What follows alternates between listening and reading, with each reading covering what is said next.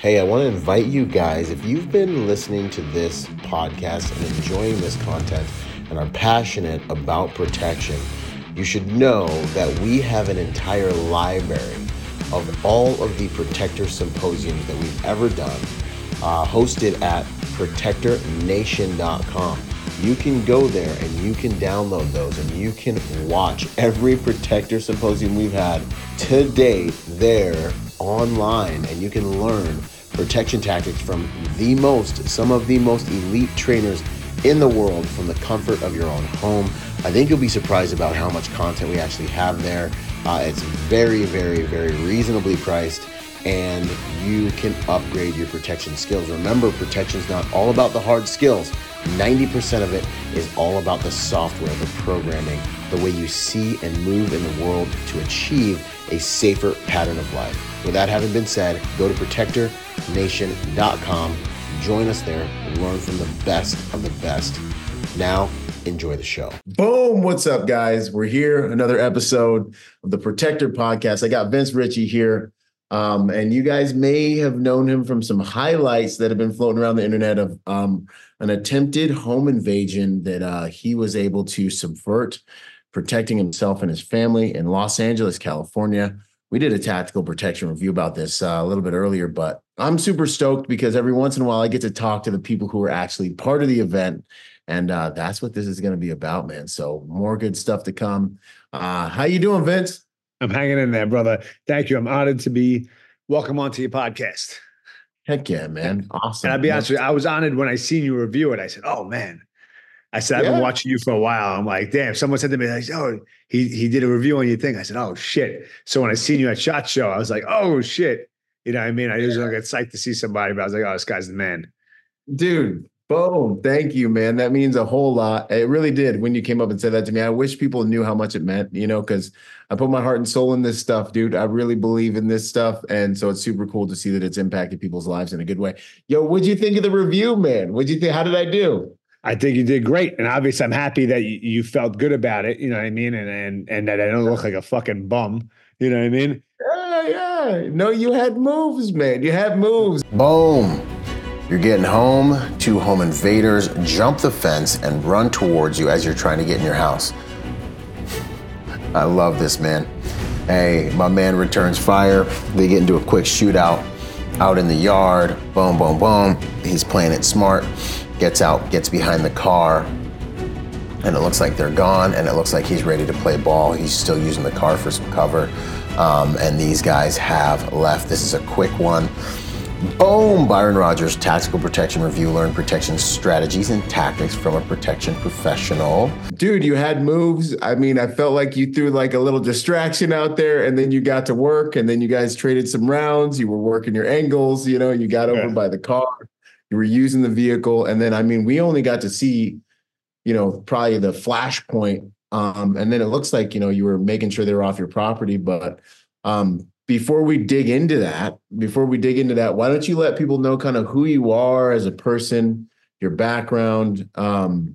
This is the fun part, man. Who is Vince?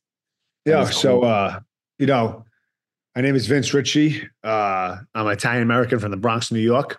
I was gonna say something. I love it. Yeah. Man. Love it. Yeah. I'm born and raised in New York, and I grew up with a lot of pride in being Italian-American, because as much as people think like, oh, you're in New York, there's a lot of Italians. There's not. Yeah. I mean, but so we're such a small group, but our culture is so strong that like you really have to represent. You got to show up. You know what I mean? For your culture. And I take a lot of pride in that and identify as that.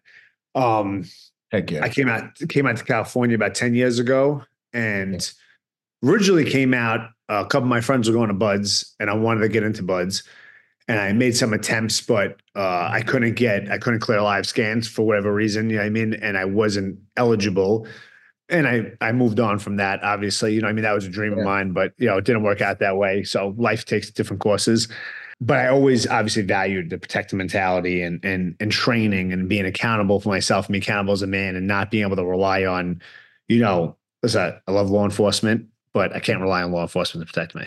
Yeah, and people say like, when fucking seconds count, cops are minutes away. Yeah. You gotta fucking protect yourself. And as a man, as a father, as a husband, you take an oath to protect. You know, when a father hands his daughter over to you as a husband, you now are the protector. You better know it. You better know it, homie. That's real. That's real. I love it. And people don't value that as much as like in like that I think they should do. And you take an oath. Like when I was in that doorway, my fucking family was on the other side. You know, not only my family, our nanny was still there. You know what I mean? Yeah. My wife's best friend was there. So I have and you know, she's pregnant and I have an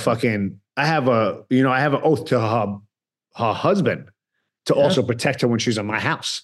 This is being a man, bro. Just man stuff, bro. This is good. And it's the truth that people don't value that anymore. Yeah. And then there's other people that would hear us talking and they would call it toxic masculinity. And it's like, bro, get the fuck out of here. You know what I mean? Like, I don't know if I could say that, but you know what I mean? I'm like, you can say whatever you want, dude. Yeah. So really getting to know, like, obviously, like people seeing this, and a lot of people, some people took it a negative way. Like, oh, he was just looking to shoot somebody, or he was like, another gun-toting American like person that wants to do this. And I'm like, no, I'm coming home from work in the gym, and about to sit down and have dinner at 7 p.m. with my family. I did not expect this to happen. I did not want this to happen. I don't want trouble. I don't look for trouble. You know what I mean? Like, I'm good, but if trouble comes here, then it's exactly what they want. You know what I mean? They're going to get exactly what they want. They're going to get trouble back. Yeah. 100%.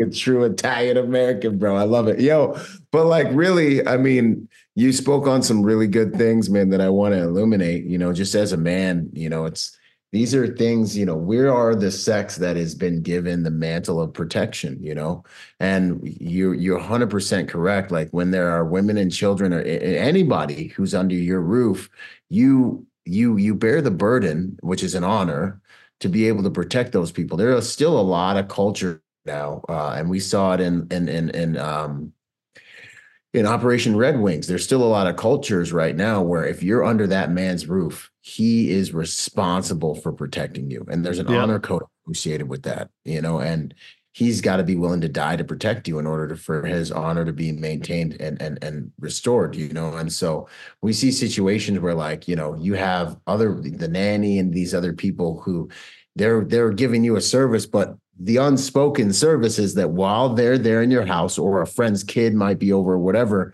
while they're there in your house, they're under your protection and provision, man. So I'm glad you said that, man. A lot of men, you guys need to look in the mirror. And the other side of this coin, the flip side of this coin is women, when we're away at work, that burden rests on you. You know, we do the best we can. We get you the alarm system, we get you the camera, we get you the protection dogs, we try to tell you to get your CCW, we do all the best we can. But the reality of life is that when we're at work and you're out there with the kids shopping or whatever you're doing, you also need to understand some of the ins and outs of this protection game. Fortunately, unfortunately, it's just the reality of it. And that's one of the reasons I've done a lot of what I've done with the Civilian Protector Project and stuff like that, man. Yeah. So and to your point, the information that you're putting out there is not just for men, it's for women, and they're watching it. And then when you're breaking down these videos, they're actually seeing what went wrong. And people don't like believe in debriefing, and like how you debrief, you focus. That's progression. It's evaluating what happened, reflecting on the things that went wrong, moving forward, not making the same mistake. And when you break down these videos, I watched them, you know, from before this happened, and like, well, how did that happen? Or this happened, like this situation and that. Like, should he have choked him in this? Should he have done this? And I'm like, you know, because you know, you go to you're on a road trip with your family, you stop in Wendy's, and now there's a homeless person that walks into Wendy's, and this happens, and all of a sudden you went from a wholesome day at 11 a.m. to get some chicken wings to a fight for your life. And without your information getting put out there, people don't know how they're in the situation. They don't know how to reflect, and they don't know how to react. You know what I mean? And when that happened to me, you know, my sympathetic nervous system kicked in, and it was like everything I've ever watched, everything I've ever learned, all kicked in at one moment. And I was like, second to second, I have to survive each second. And when I was press checking the gun to see if I was still in one in chamber, and I popped the clip out, I remember thinking like, bro, these fucking morons are just firing over the fence right now. And one of them might just clip me right in the temple and boom, it's gonna be lights out. That's it. So I got to keep moving and clearing this house and clearing the outside. And, you know, fast forward a week, 2 weeks later, my wife is now obsessed with the cameras. She's obsessed with checking the iPad. And I had to break it down to her. I said, listen, like, we're doing the best we can and we're just moving forward. And if I was supposed to get smoked, I would have got smoked. You know what I mean? If that was what was going to happen, you know, but we're here, we're surviving, and we move on and we reflect from the past and we see how we could evaluate and move forward safer. You know, and I want everyone, like I was so vocal about what happened afterwards because people need to realize this happens. This is not getting struck by lightning. You know, we live in a society now that we're letting millions of people come into this country undocumented. We're letting guns like we can't carry guns lawfully, but people who get caught with them illegally don't get charged. You know what I mean? So it's like all the things that are going on, violence doesn't get charged, everything is charged. So it's like, you got to be accountable. This shit happens. You know, 100%. I'm in a steam room in the gym every day. Someone's like, oh, yeah, happened to me. I got robbed. I'm the guy in the video who got beat up on Rodeo Drive and didn't give up his watch and it cracked my head open. And I met that guy. Yeah. Oh, you met that guy. Golly. Yeah, you seen that video, right? Outside the jewelry store when he was outside his car and they like pistol whipped him, but he never lost his watch. Yeah. He goes to my gym. I was like, golly, do you just let him out? Yeah, I was like, golly, man, you know? No, he held on. He fought, man. Yeah. And that guy goes to my gym and he's like, yo, what's going on? And he's like, I'm the guy from the video. I said, oh, man. And I know him. And how is that likely that two people, both videos were viral and we're in the same gym? You know what I mean? Because it's so fucking frequent. Right. That this is, you probably know 4 guys that got robbed. These videos just didn't get out there. 100%, bro. 100%. You know what I mean? This is especially up there, man, in these major cities. And the other thing is, and then I want to go over the video, actually. I just thought, are you good with me going over us doing like a blow by blow? I'm down. Do whatever you got to do. Good, man. I tried to pull up. I should have pulled this up before the interview. I just realized this. I think I have it right here, but if you have a good version of it that you can send over, that might be helpful. This thing's loading really slow, but we'll get it in. Before we get into the video itself and kind of do a little a little real world tactical protection review, the other thing I wanted to mention is, you know, you said a few really good things, and that's the whole, like, I don't know what your wife was like pre-event, but I know that after that, you know, after the trauma, everybody's all about it. You know what I'm saying? I see it in the private security industry all the time. You know, something will happen, you know, and the family or the corporation, they're all about security, and they're all about security for a while. And then that dies off and everyone goes back to their baseline of awareness.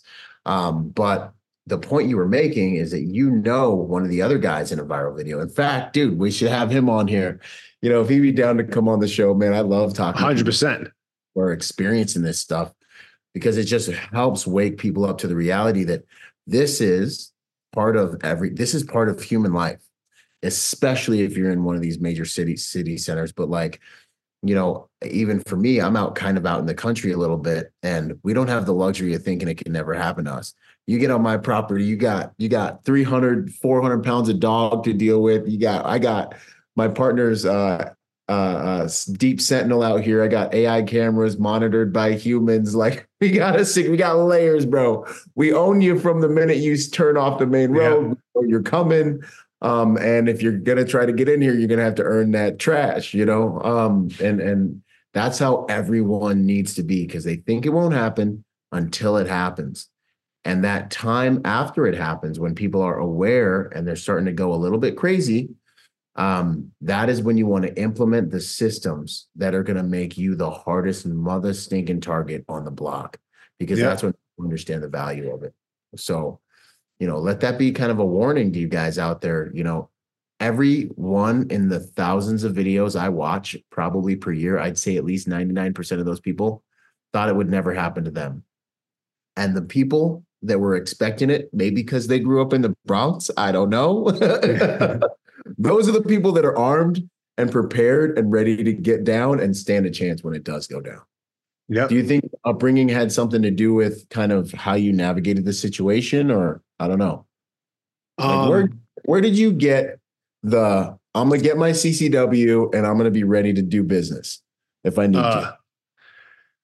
Honestly, this is the actual, really the truth, and it's kind of like I actually ignored this story for a long time until my father had passed away. Okay. My mother got sick when I was younger. She had a rare blood disease, literally just as affected her, and it just was like a stroke of like whatever they thought. She had lupus, she had something else, so she was very, very sick. My father at the time had gotten in trouble, so he was ended up going away for a while, and we were like 8, me and my sister.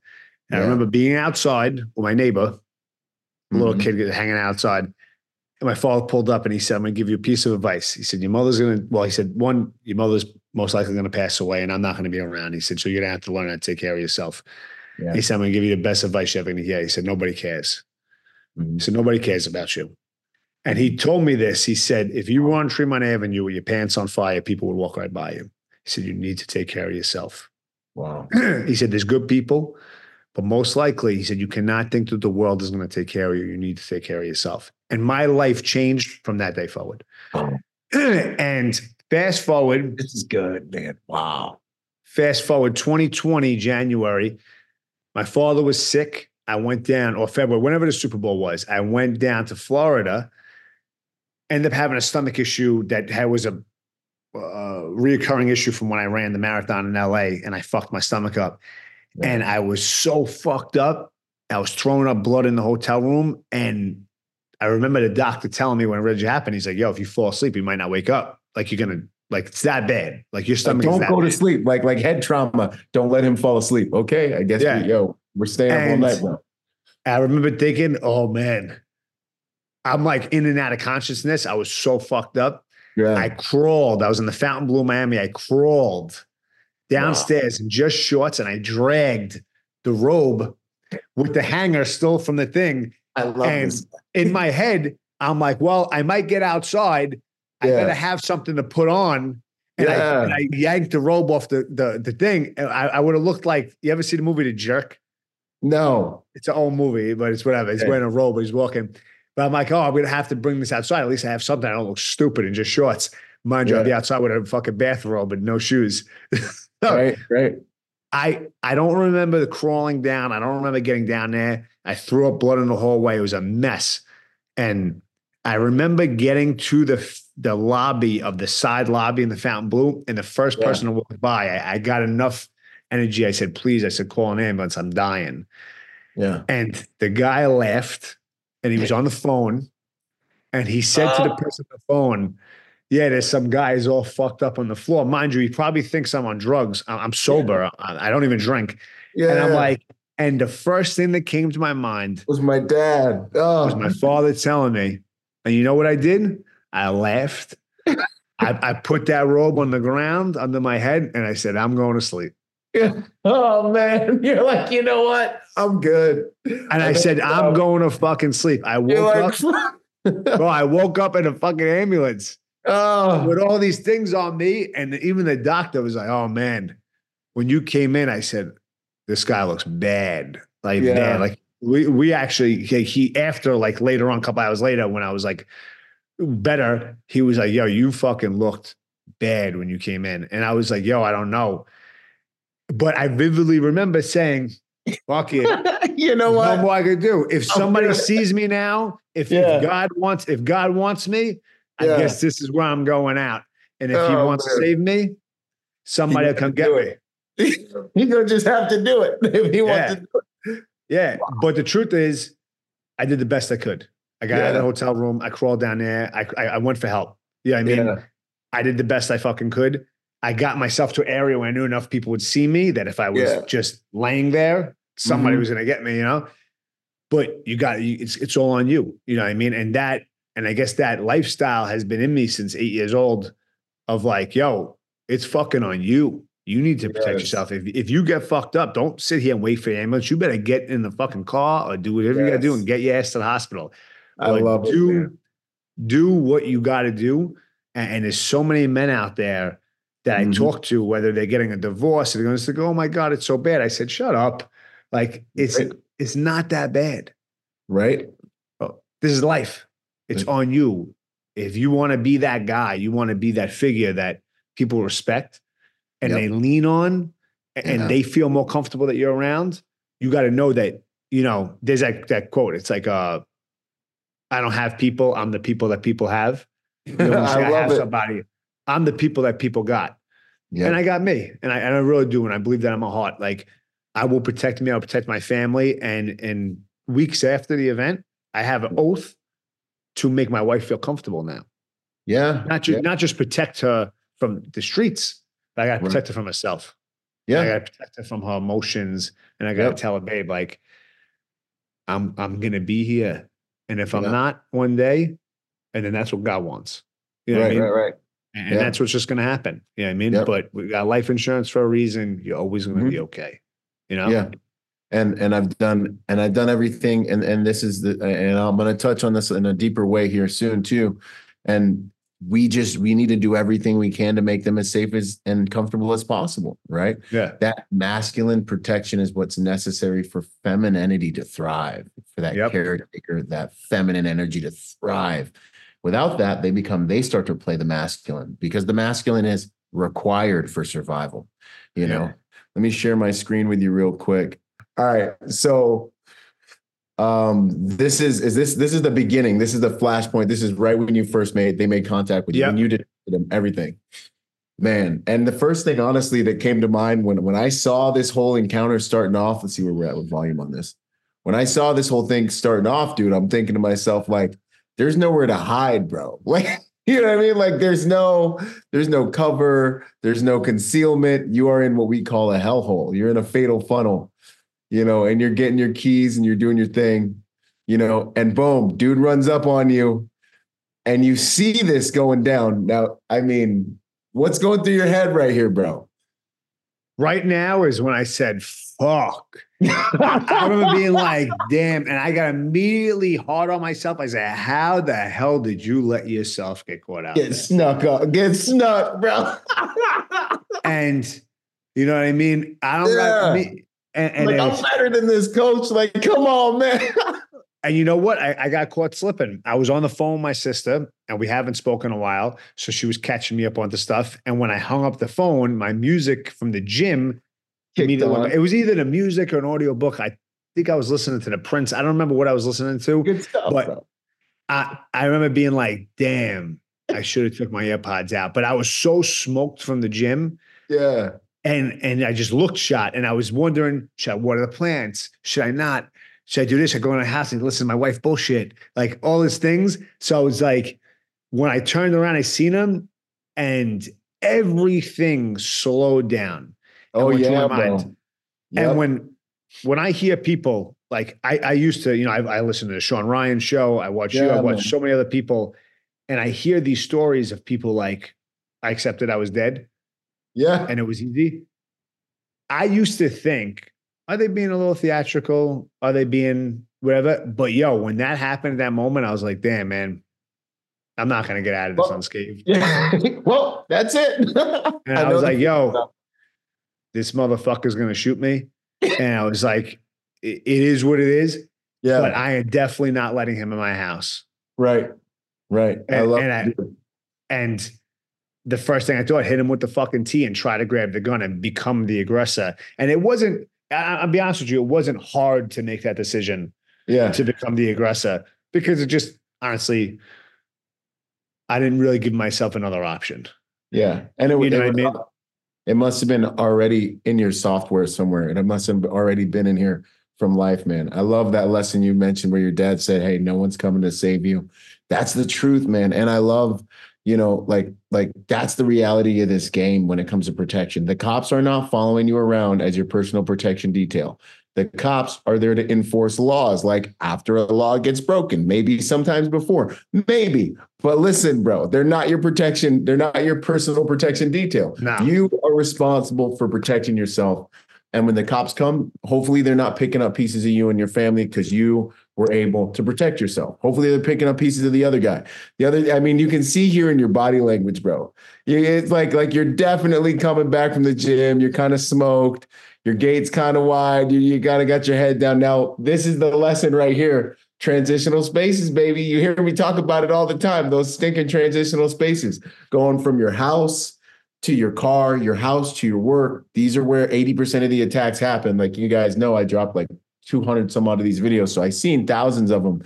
And these attacks, this is where it happens. And so it's like the cardinal rule of maintaining situational awareness when we are in transitional spaces literally can save our lives. And people be like acting like it's all about going to the gym and being hardcore.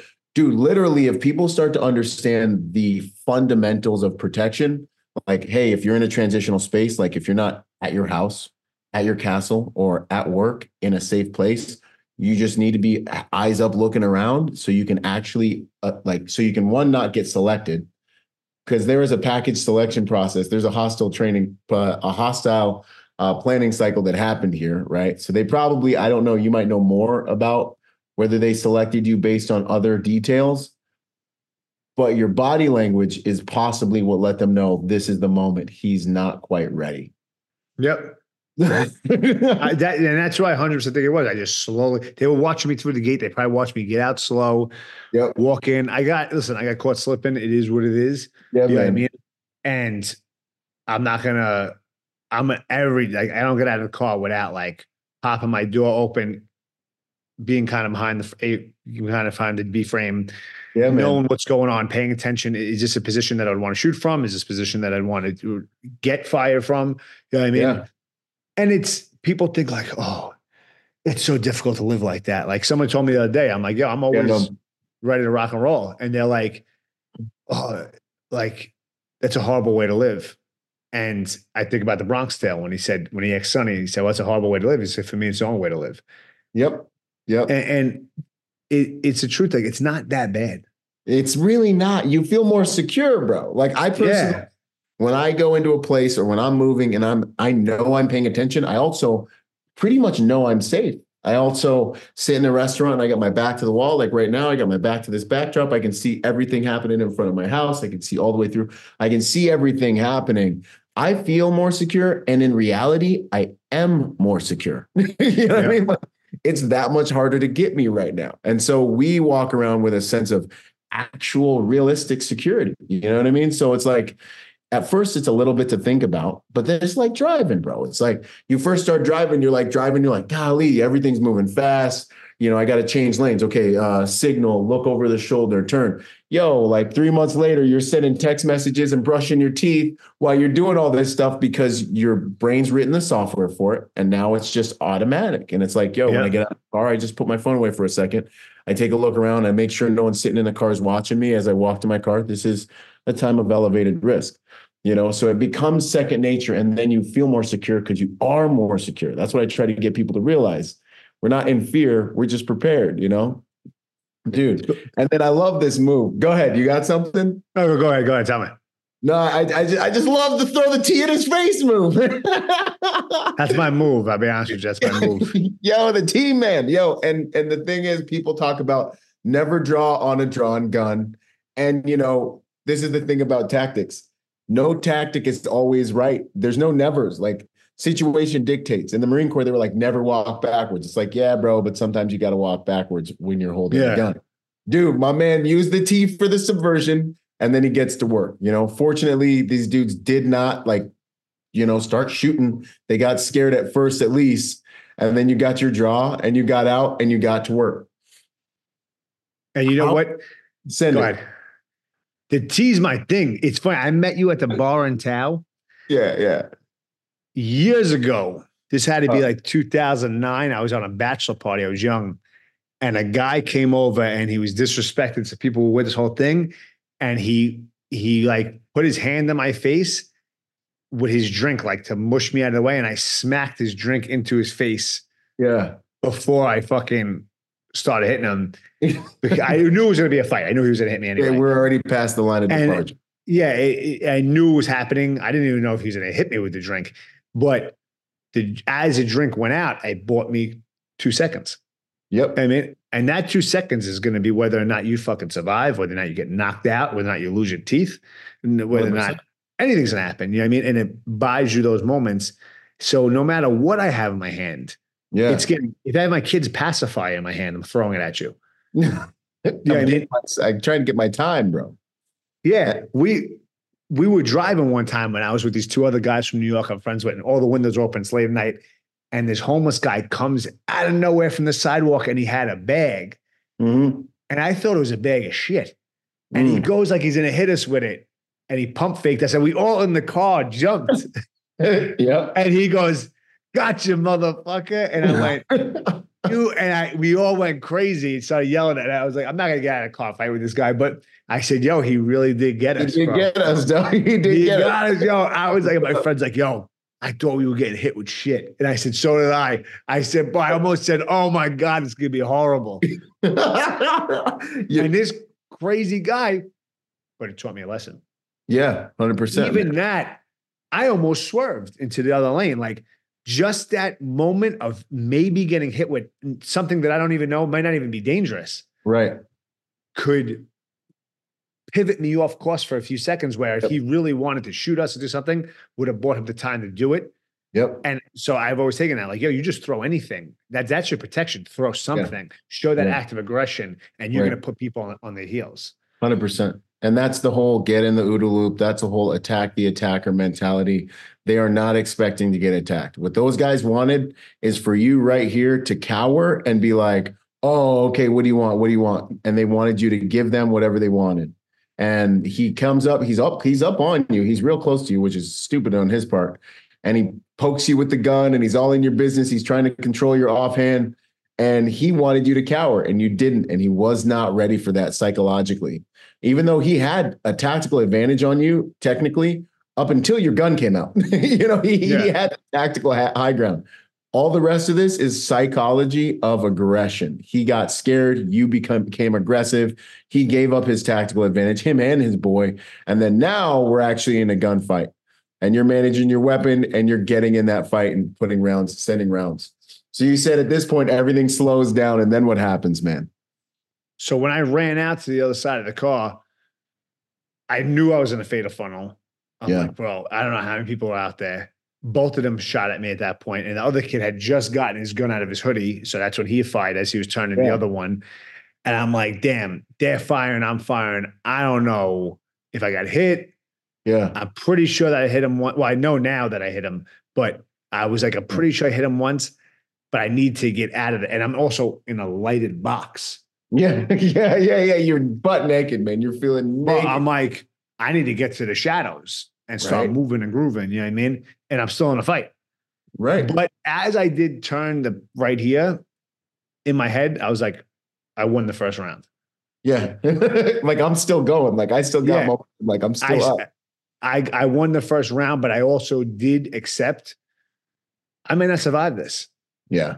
Yeah. But I'm going to do the best I can to do as much damage as possible. And I'm going to do the best I can to survive it. I'm going to keep moving and shaking and get through this and run down on whoever's out here. And I only knew I only had a couple bullets left.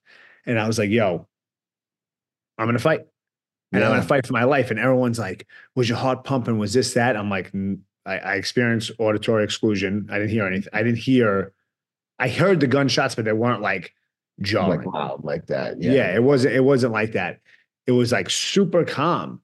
And I'm like, okay, cool. Came to the back. I seen the kid fleeing. I could have dropped him, but I didn't because he was already over the fence, halfway over the fence. You can see in the second video. And I just was like, you survive. You got to survive. But I need to also, I'm not running. Everybody was like, I was reading comments. You should have ran back in the house and called 911. I was like, what are you nuts? You think I'm going to go back in that fatal funnel? I'm like, kill myself if I go shoveling around for my keys. Because I also knew I dropped my keys.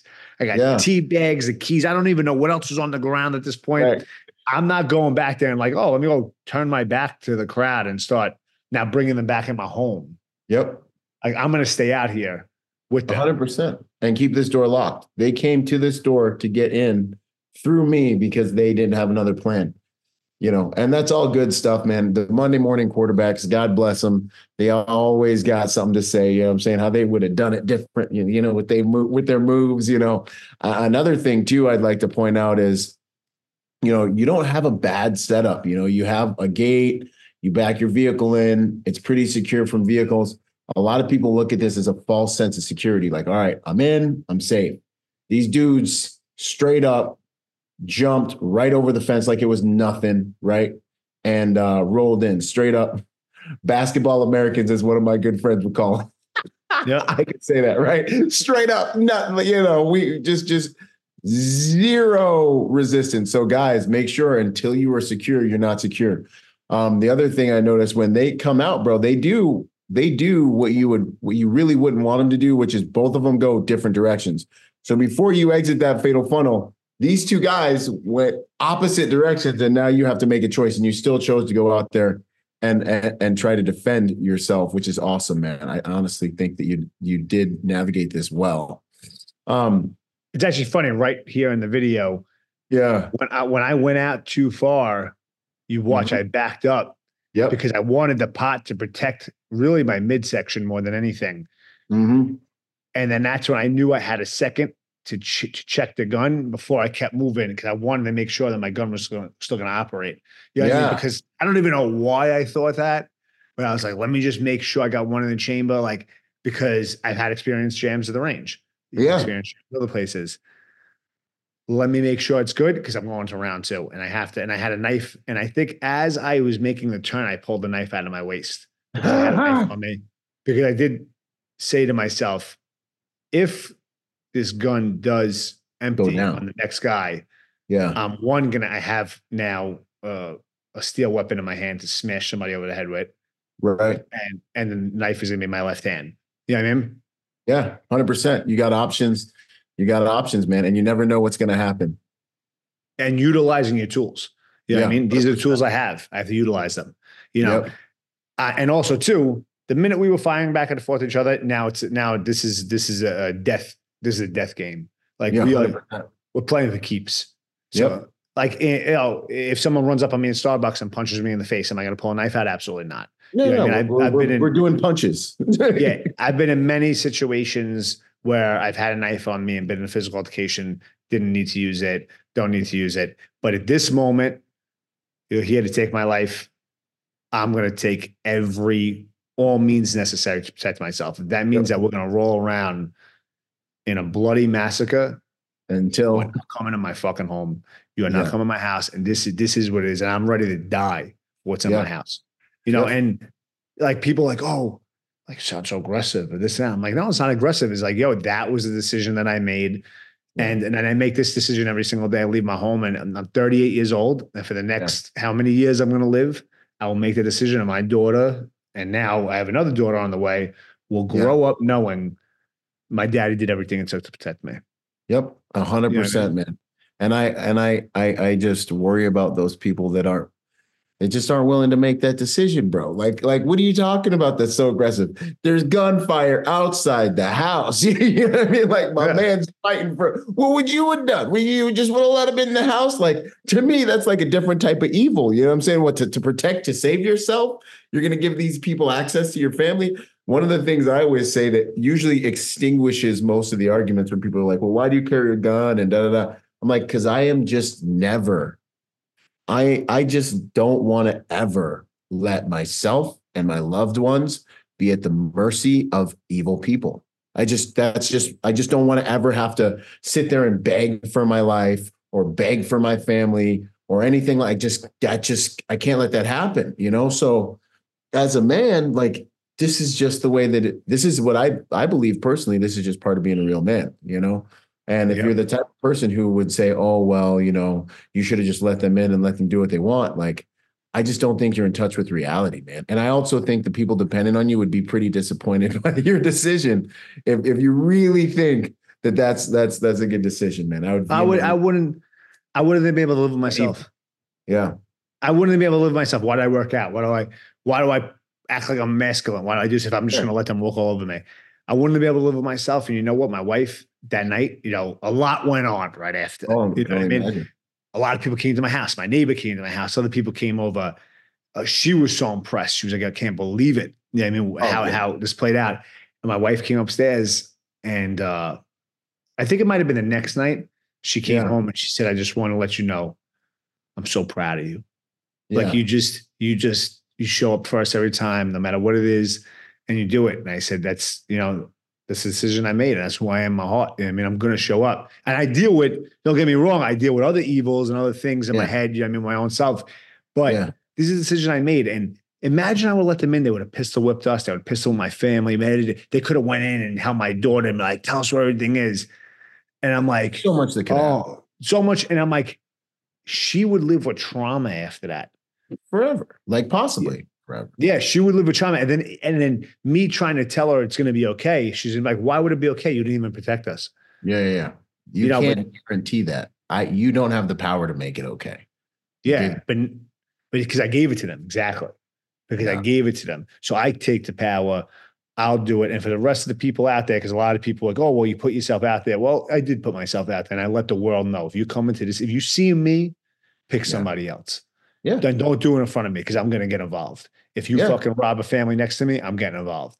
If you come for my family, I'm getting involved. And there may be other men like me out there. Yep. So when you go out there robbing and you decide that this is the life of crime that you want to take, you better pray to God you don't run into somebody like me. Yep. I love it, man. I'm like to say for you.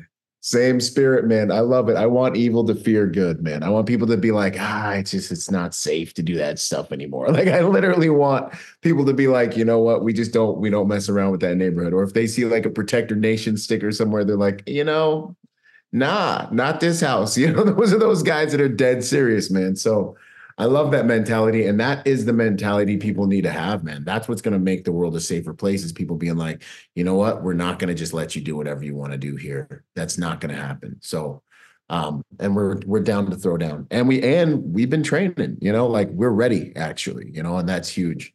So what would you say about the after action, man? That's awesome that you got that moment with your wife, how about, well, I would say real quick while we're still in the event, was there anything that went through your mind afterwards? Like you wish you had more training, or what was the hardest part about the thing? That now when you look back, you're like, man, I should have zigged. I should have zagged. I wish I would have, I could have. I wish I had a red dot. That's what's up. I wish I had a red dot on my gun. I wish I had an extended magazine. It's worth the charge. Yep. I wish I had 2 magazines. Yeah. Number one. There's a lot of wishes, but it's I don't live with regret. I reflect, I process, I move forward, and that's progress. So I went through that. I carry a different gun. What were you carrying? I know Glock 26. Okay. But I wouldn't carry a stock gun ever again. I would carry something that I'm working on, like that I know is like, there's so many options out there for affordable prices. The gun community is amazing. They fucking support Americans. Yeah. And you have an oath. If you're going to carry a gun, learn how to use it. You know what I mean? And that will scare people. Yep. You know what I mean? Yep. You're not going to hit civilians. You're not going to do things. If you're going to carry a gun, go learn how to use it. There's so many YouTube videos out there. I used to follow the guy True Exodus. Do you know who he is? Yeah. 100%. So it's funny. He has a lot of combat pistol training videos that he shows about how to draw while fighting with somebody, where to keep your hand, you could chamber a gun off your waist. There's so many videos out there. I also work with Defense Strategies Group. This guy, Mike O'Dowd, he's an ex-Navy SEAL. I actually introduced you to one of the guys from there, Zach Ferguson, when we were there. Yeah. They're amazing. I knew who Mike O'Dowd was when I was trying to become a SEAL. Yeah. Oh, okay. And so when I met this guy after the shooting, I was like, oh man, I felt like I was starstruck because I'm like, his legend preceded him. I knew who he was. I knew how many deployments he had done. He was a fight instructor at Buds. He kicked my friend's ass. Like there was a lot of, and these people aren't unattainable. Right. You could just email them and go train with them. Yeah. Not a lot of money. Yeah. This is like, come on, man. This is like, hey, okay, 3 Sundays from now, I'm going to go take an 8-hour course on combat pistol training, and I'm going to get tools that are necessary to survive. Yeah. And those are the things I really like. As much as I train my body in the gym, train with boxing, I still jump rope, I still shadow box often. I have to train my pistol skills often. You got to keep them sharp. Yep. And it's exciting and it's fun. Man. I love it. dude, you got to come train with us, bro. Yeah, 100%. And I Yeah, think man. the post is that in training, and a lot of people were like, "Oh, emotionally." And I said, "I'll be honest with you, I didn't really have any emotional side effects. So it didn't. I Yeah. went to sleep perfectly fine. I watched Black Hawk Down at night." My man, I love yo. Here's the thing. Let me jump in here right quick, dude. Well, first, okay, on the emotional thing, you got to be careful in society because these people will try to poison you and tell you something's wrong with you and try. Like when I got back from Iraq, they're like, "Do you have PTSD?" I'm like, "No, I'm fine." They're like, "You got blown up 5 times." I'm like, "Yeah, I did." And they're like, "You went on X amount of patrols and cleared 20, 30 different cities and all this stuff." And I'm like, "Yeah, I did." And they're like, "You have PTSD?" I'm like, "No, I don't have PTSD." They're like, "You don't know that you have PTSD and you have I'm like, "No, I don't." They're like, "You get paid if you have PTSD." I'm like, "I do know that, but I'm fine. And let me be fine because I'm not going to have one, I'm not going to take your label. Two, I don't know if these cats are going to change their mind in 10 years and try to take all my guns and all my stuff because they decided I can't have them because of PTSD. But three, society has this whole thing where they want you to buy into their labels and their stigmas, and they want to superimpose or project their perceptions onto you. And like, homie, men have been chopping each other into little pieces at bad breath range since the beginning of Pimpin's Been Pimpin'. And homies, they still been living, rearing families, working on the farm and the garden, and then going back to chopping each other apart next quarter when this tribe tries to come into the thing and do the thing. This is part of the human experience from since the human experience. Okay. Yep. So don't feel bad if you defend your family or you fight for your country, whatever it is, and you don't have nightmares about it, like now, granted, there's another side of that coin. A lot of people do, and for good reasons and all this stuff, but like, you don't have to, and you're not broken if you don't. In fact, actually, you're probably healthier if you don't, because you're able to deal with these things that are just part of being human, without without all the maladaptive behavior that can come with it. So I wanted to accentuate that. Yeah, and I appreciate and you probably deal with it. Yeah, I appreciate everybody's like, "Oh, you're a psycho or you're a sociopath." I said, first off, that has nothing to do with being a sociopath. Like that literally is nothing.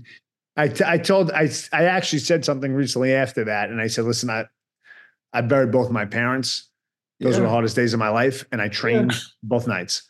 And sitting in hospice with someone dying that you love is way worse than someone trying to kill you. Yeah. You know what I mean? Like it's when you're watching somebody else in pain that you love, it's way harder for a protector because there's nothing you can do. Nothing you can do. I'm helpless. Yeah. And I went through those things.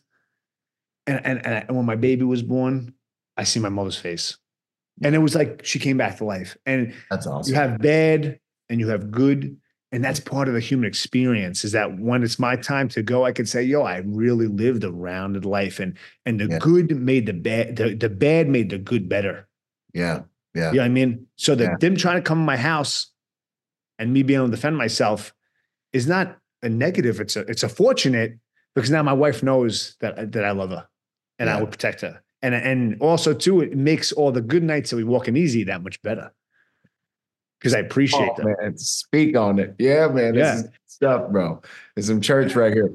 Dude, and that's the truth, man. The other thing too that you mentioned, and also I want people to realize not to take that for granted, man. Like, sometimes people act like life is hard or whatever.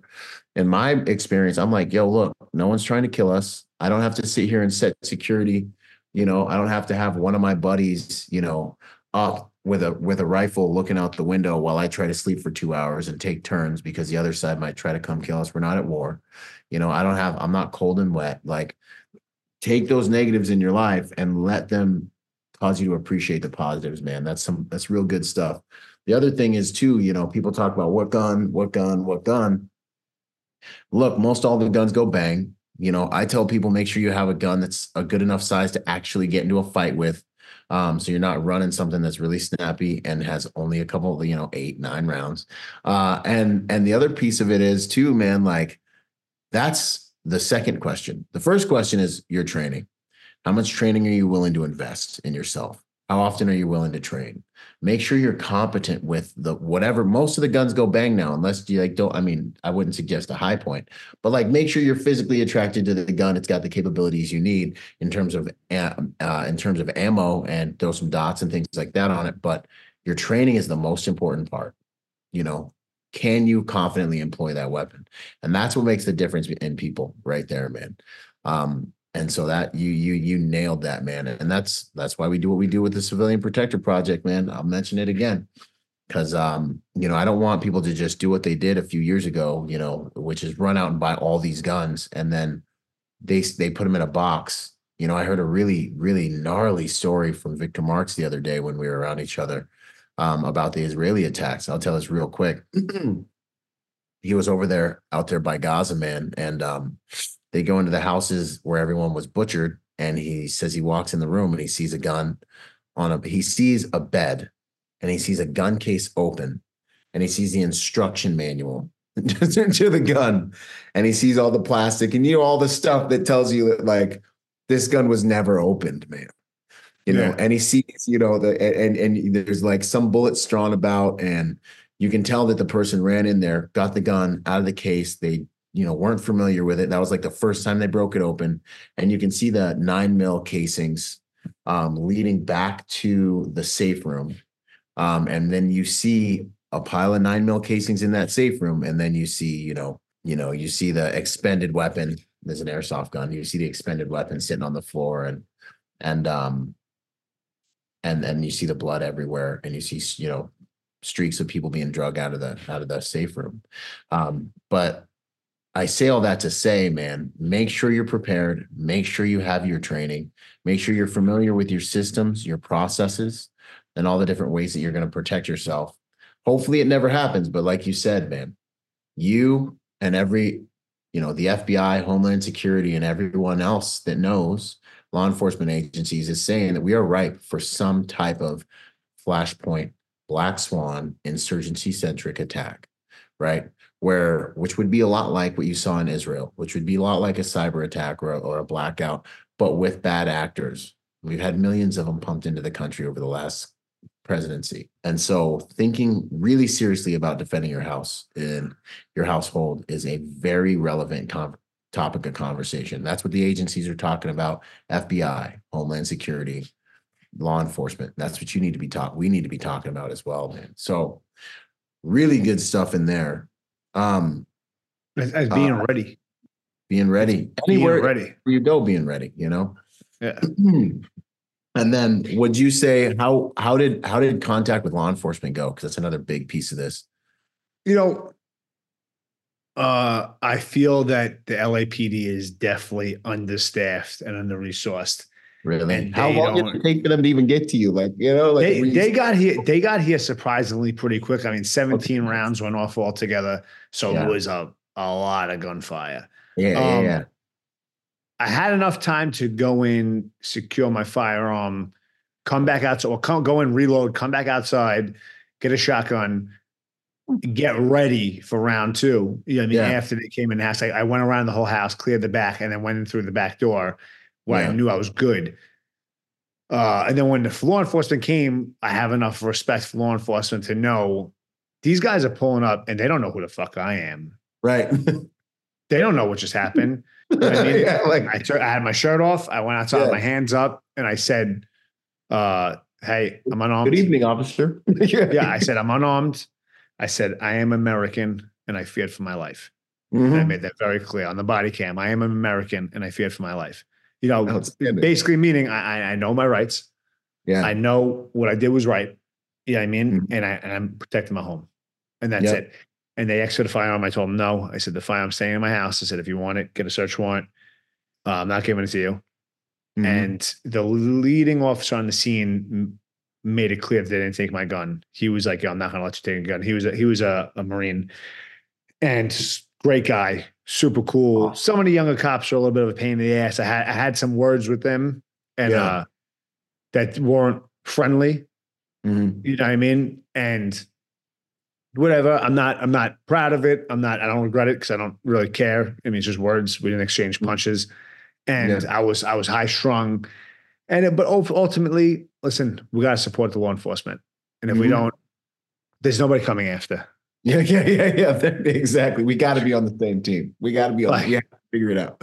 Like this whole defund the police, and like Chicago, the mayor saying we should get rid of the police or whatever it was. I'm like, yo, are you guys smoking crack?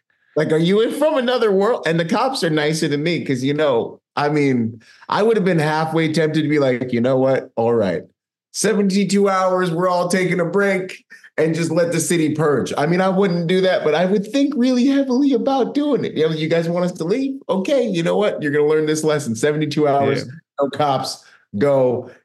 And people would have been begging for us to come back. But it's funny you say that.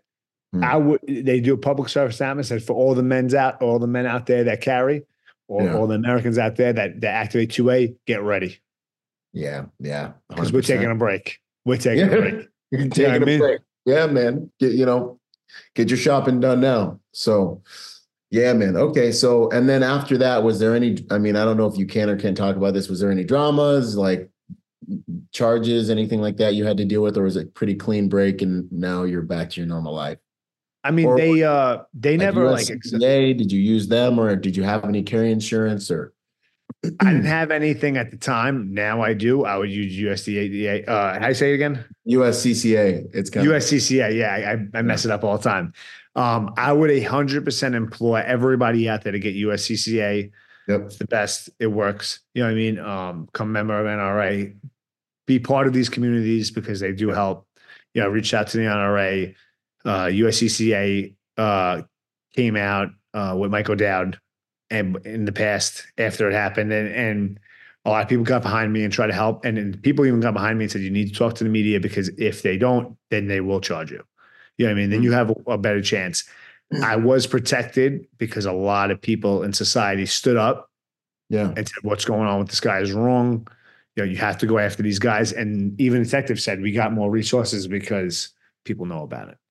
Wow. And we were able to go after the guys because if we didn't, this would just get wiped under the rug like it never happened. Wow. And nobody got hurt. I'm like, a fucking firefight happened at my house. In a nice street. This isn't Iraq. Yeah. You know what I mean? Like, this is Los Angeles in Largemont Village. It's a nice little area. Yeah. Yeah, man. I mean, I would have been worried about rounds going back through my house where these guys are returning, while I'm returning fire and all this, man. Like, if this was the Bronx in the 90s or the 2000s, they would have shut the streets down. They would have came down. They would have searched every house around us to look for firearms. Yeah. And I tell them yo, you guys, this is not it's almost like not a big deal. Mm-hmm. It's Slow Tuesday in LA now. That's a slow Tuesday. It's crazy. It's gonna happen tonight, bro. And we vote, and our powers in our vote, and our powers in protecting ourselves. Yep. You know what I mean? Nah, man, 100%, bro. No, 100%. Awesome. Well, overall, man, I'm amazed. I'm glad we captured this video. You handled it well. I really do hope that we get to train at some point together. Come out, 100%. Get it in. I mean, you're up the street, so it's got to happen. Yeah, 100%. I would love to. And I love to make more content. Yeah. A lot of people it's funny. Some of my liberal friends were like, oh, do I have to talk to a PR person to reach you now? I'm like, shut up. And they're like, it's just like those type of people like, oh, you think I'm doing this for me? You think I picked this to happen? Yeah. And I'm like, no, I didn't. But I have an obligation now to tell people to go and train, and do these things. Yeah. You have to, you know what I mean? And showing people and the reason why I survived was because of training and because of watching guys like you, watching guys like True Exodus, watching Defense Strategies Group put out videos, how to handle a situation. And that's why I survived. This content out there, this information, go get it. You know what I mean? 100%. And I like putting it out there now to show people, when they look at you, they're like, well, I'm never going to be like this guy. Yeah. Yeah, I mean, he's a badass. They look at other people like, I'm not going to be like that guy. He's 6'1", jacked, and does this. I'm Navy SEAL. This guy's no, I'm a regular dude. Yep. Yeah, I mean, I'm a regular dude, and I joked around. I'm like, I'm a friggin' just a everyday streetwalker. Yeah. And I survived. Heck yeah. Yeah, I mean, anybody could do it. You could be a 90-pound woman, and you're good enough with a firearm. You will shut everybody down. You will shut a 6'4", 280-pound linebacker coming for you. 100%. Stop him in his tracks. Yep. It's the great equalizer, man. Firearms are the great equalizer, man. I don't Yeah. care how old you are. We got videos of old dudes handling multiple attackers, shooting, getting them out of the house. I don't care what sex you are. If you learn how to use your hardware, you can definitely defend yourself and you can win. So, nah, man, you're an inspiration, man. Thank you. I appreciate you. I'm glad we're able to spend this time together and just get your story out more. I hope that it inspires other people to realize that they can defend and protect their family. You're sitting here in front of me. You're not in jail. You should defend and protect your family. Even if you got to go to jail, I don't know. That's how I am. But you should definitely defend and protect people. And the more people that are defending and protecting, the safer society is going to be. And that's just the bottom line, man. And, you know, the other thing I'll say about society is the quality of society is dictated by the quality of its men. And the reality is that's what makes it safe to walk the streets at night. That's what makes, you know, what we tolerate and don't tolerate is what's going to make what we have to live under. So, you know, take that to account too as well, gentlemen. So, yeah, brother, it's an honor. It's a privilege. Any closing thoughts? What you're up to these days? Where can people find you? Anything you want to say? Yeah, my Instagram is at Vince Ricci. You follow me. If anybody ever wants to reach out, wants me to speak on anything, speak at some of these other things, I'm 100% down to do it because I love spreading the motivation for people to go get trained and the people to go protect themselves and to stand up and realize it's a slippery slope when you feel bad for yourself and you victimize yourself and you cower. It is a very slippery, dark slope, and it only takes 1 second to decide to defend yourself, and you will live happy for the rest of your life to know that the hard second, I just decided to go in the right direction and defend myself because it'll be over with before you know it. It's only a few seconds. Even a physical altercation is a few seconds, but it is a slippery slope when you cower. It really is. 100%. You don't never want to submit to evil. Sometimes you got to pay the ultimate price, and that's better than submitting to evil. So exactly. Yeah, man, 100%. Awesome, brother. Well, it's an honor, privilege, more good stuff to come. We're neighbors. So let's get after it, man. Thank you, brother. Heck yeah. All right. Boom. When it comes to the technology you use to protect your home, there's nothing better than Deep Sentinel. AI-driven, human-monitored technology that will keep you and your family safe for the same price you're paying for whatever Ring doorbell system you have. Check out Deep Sentinel. It's such an honor to join forces with these guys. They should be in every single house in the world. Get real-time Overwatch for you and your loved one. And for 10% off, depending on when you're watching this, don't forget to use code Byron at checkout. Boom! Quick shout out to our sponsor, Staccato. My first pistol sponsor. I've been sponsored by a lot of companies, right, over the years. But when it comes to pistol, that's my bread and butter. Pistol is something I believe in. You know, I'm a competitive shooter. You know, we're shooting anywhere from, 800 rounds a month type of thing, right? So Staccato, being what I believe, is one of, if not the most complete handguns you can put in your hand. It's got every component that a handgun could have, should have. They're actually extremely dependable now that they've made some changes, and these things are straight up tack drivers. If you're looking for a pistol that will do as much of the work for you as a piece of hardware can, obviously you have to have the marksmanship and all the different things, but different guns perform at different levels. And I want to say that Staccato is one of, by far, for sure, take it from a competitive shooter, we're shooting the highest volumes of rounds constantly right now. Not used to have a background guy, but like right now, when you go shoot, you're going to see certain brands. Staccato is one of, if not the highest performing firearm that is both CCW, duty ready, and also competitive ready. So I want to give them a shout out. If you guys are looking for a good handgun to build your skills on top of, go check out Staccato. Much love and respect. Yo, if you enjoyed that episode and you like learning things like that, I want to encourage you to go to Protector Nation, build a profile, get in the Civilian Protector Project. This is where you can learn from these guys, live Zoom calls. You can see the full modules that you just watched, and you can become part of a community. It's the first social media platform for protectors where we can get to know each other, we can network, we can learn together. We do live Zoom calls with different SMEs every single month. There's so much packed in there. I'm in there. It's an honor. It's a privilege. Looking forward to working together to make the world a safer place by helping good people to become more willing, capable, and prepared. Protector Nation, Civilian Protector Project. Let's go.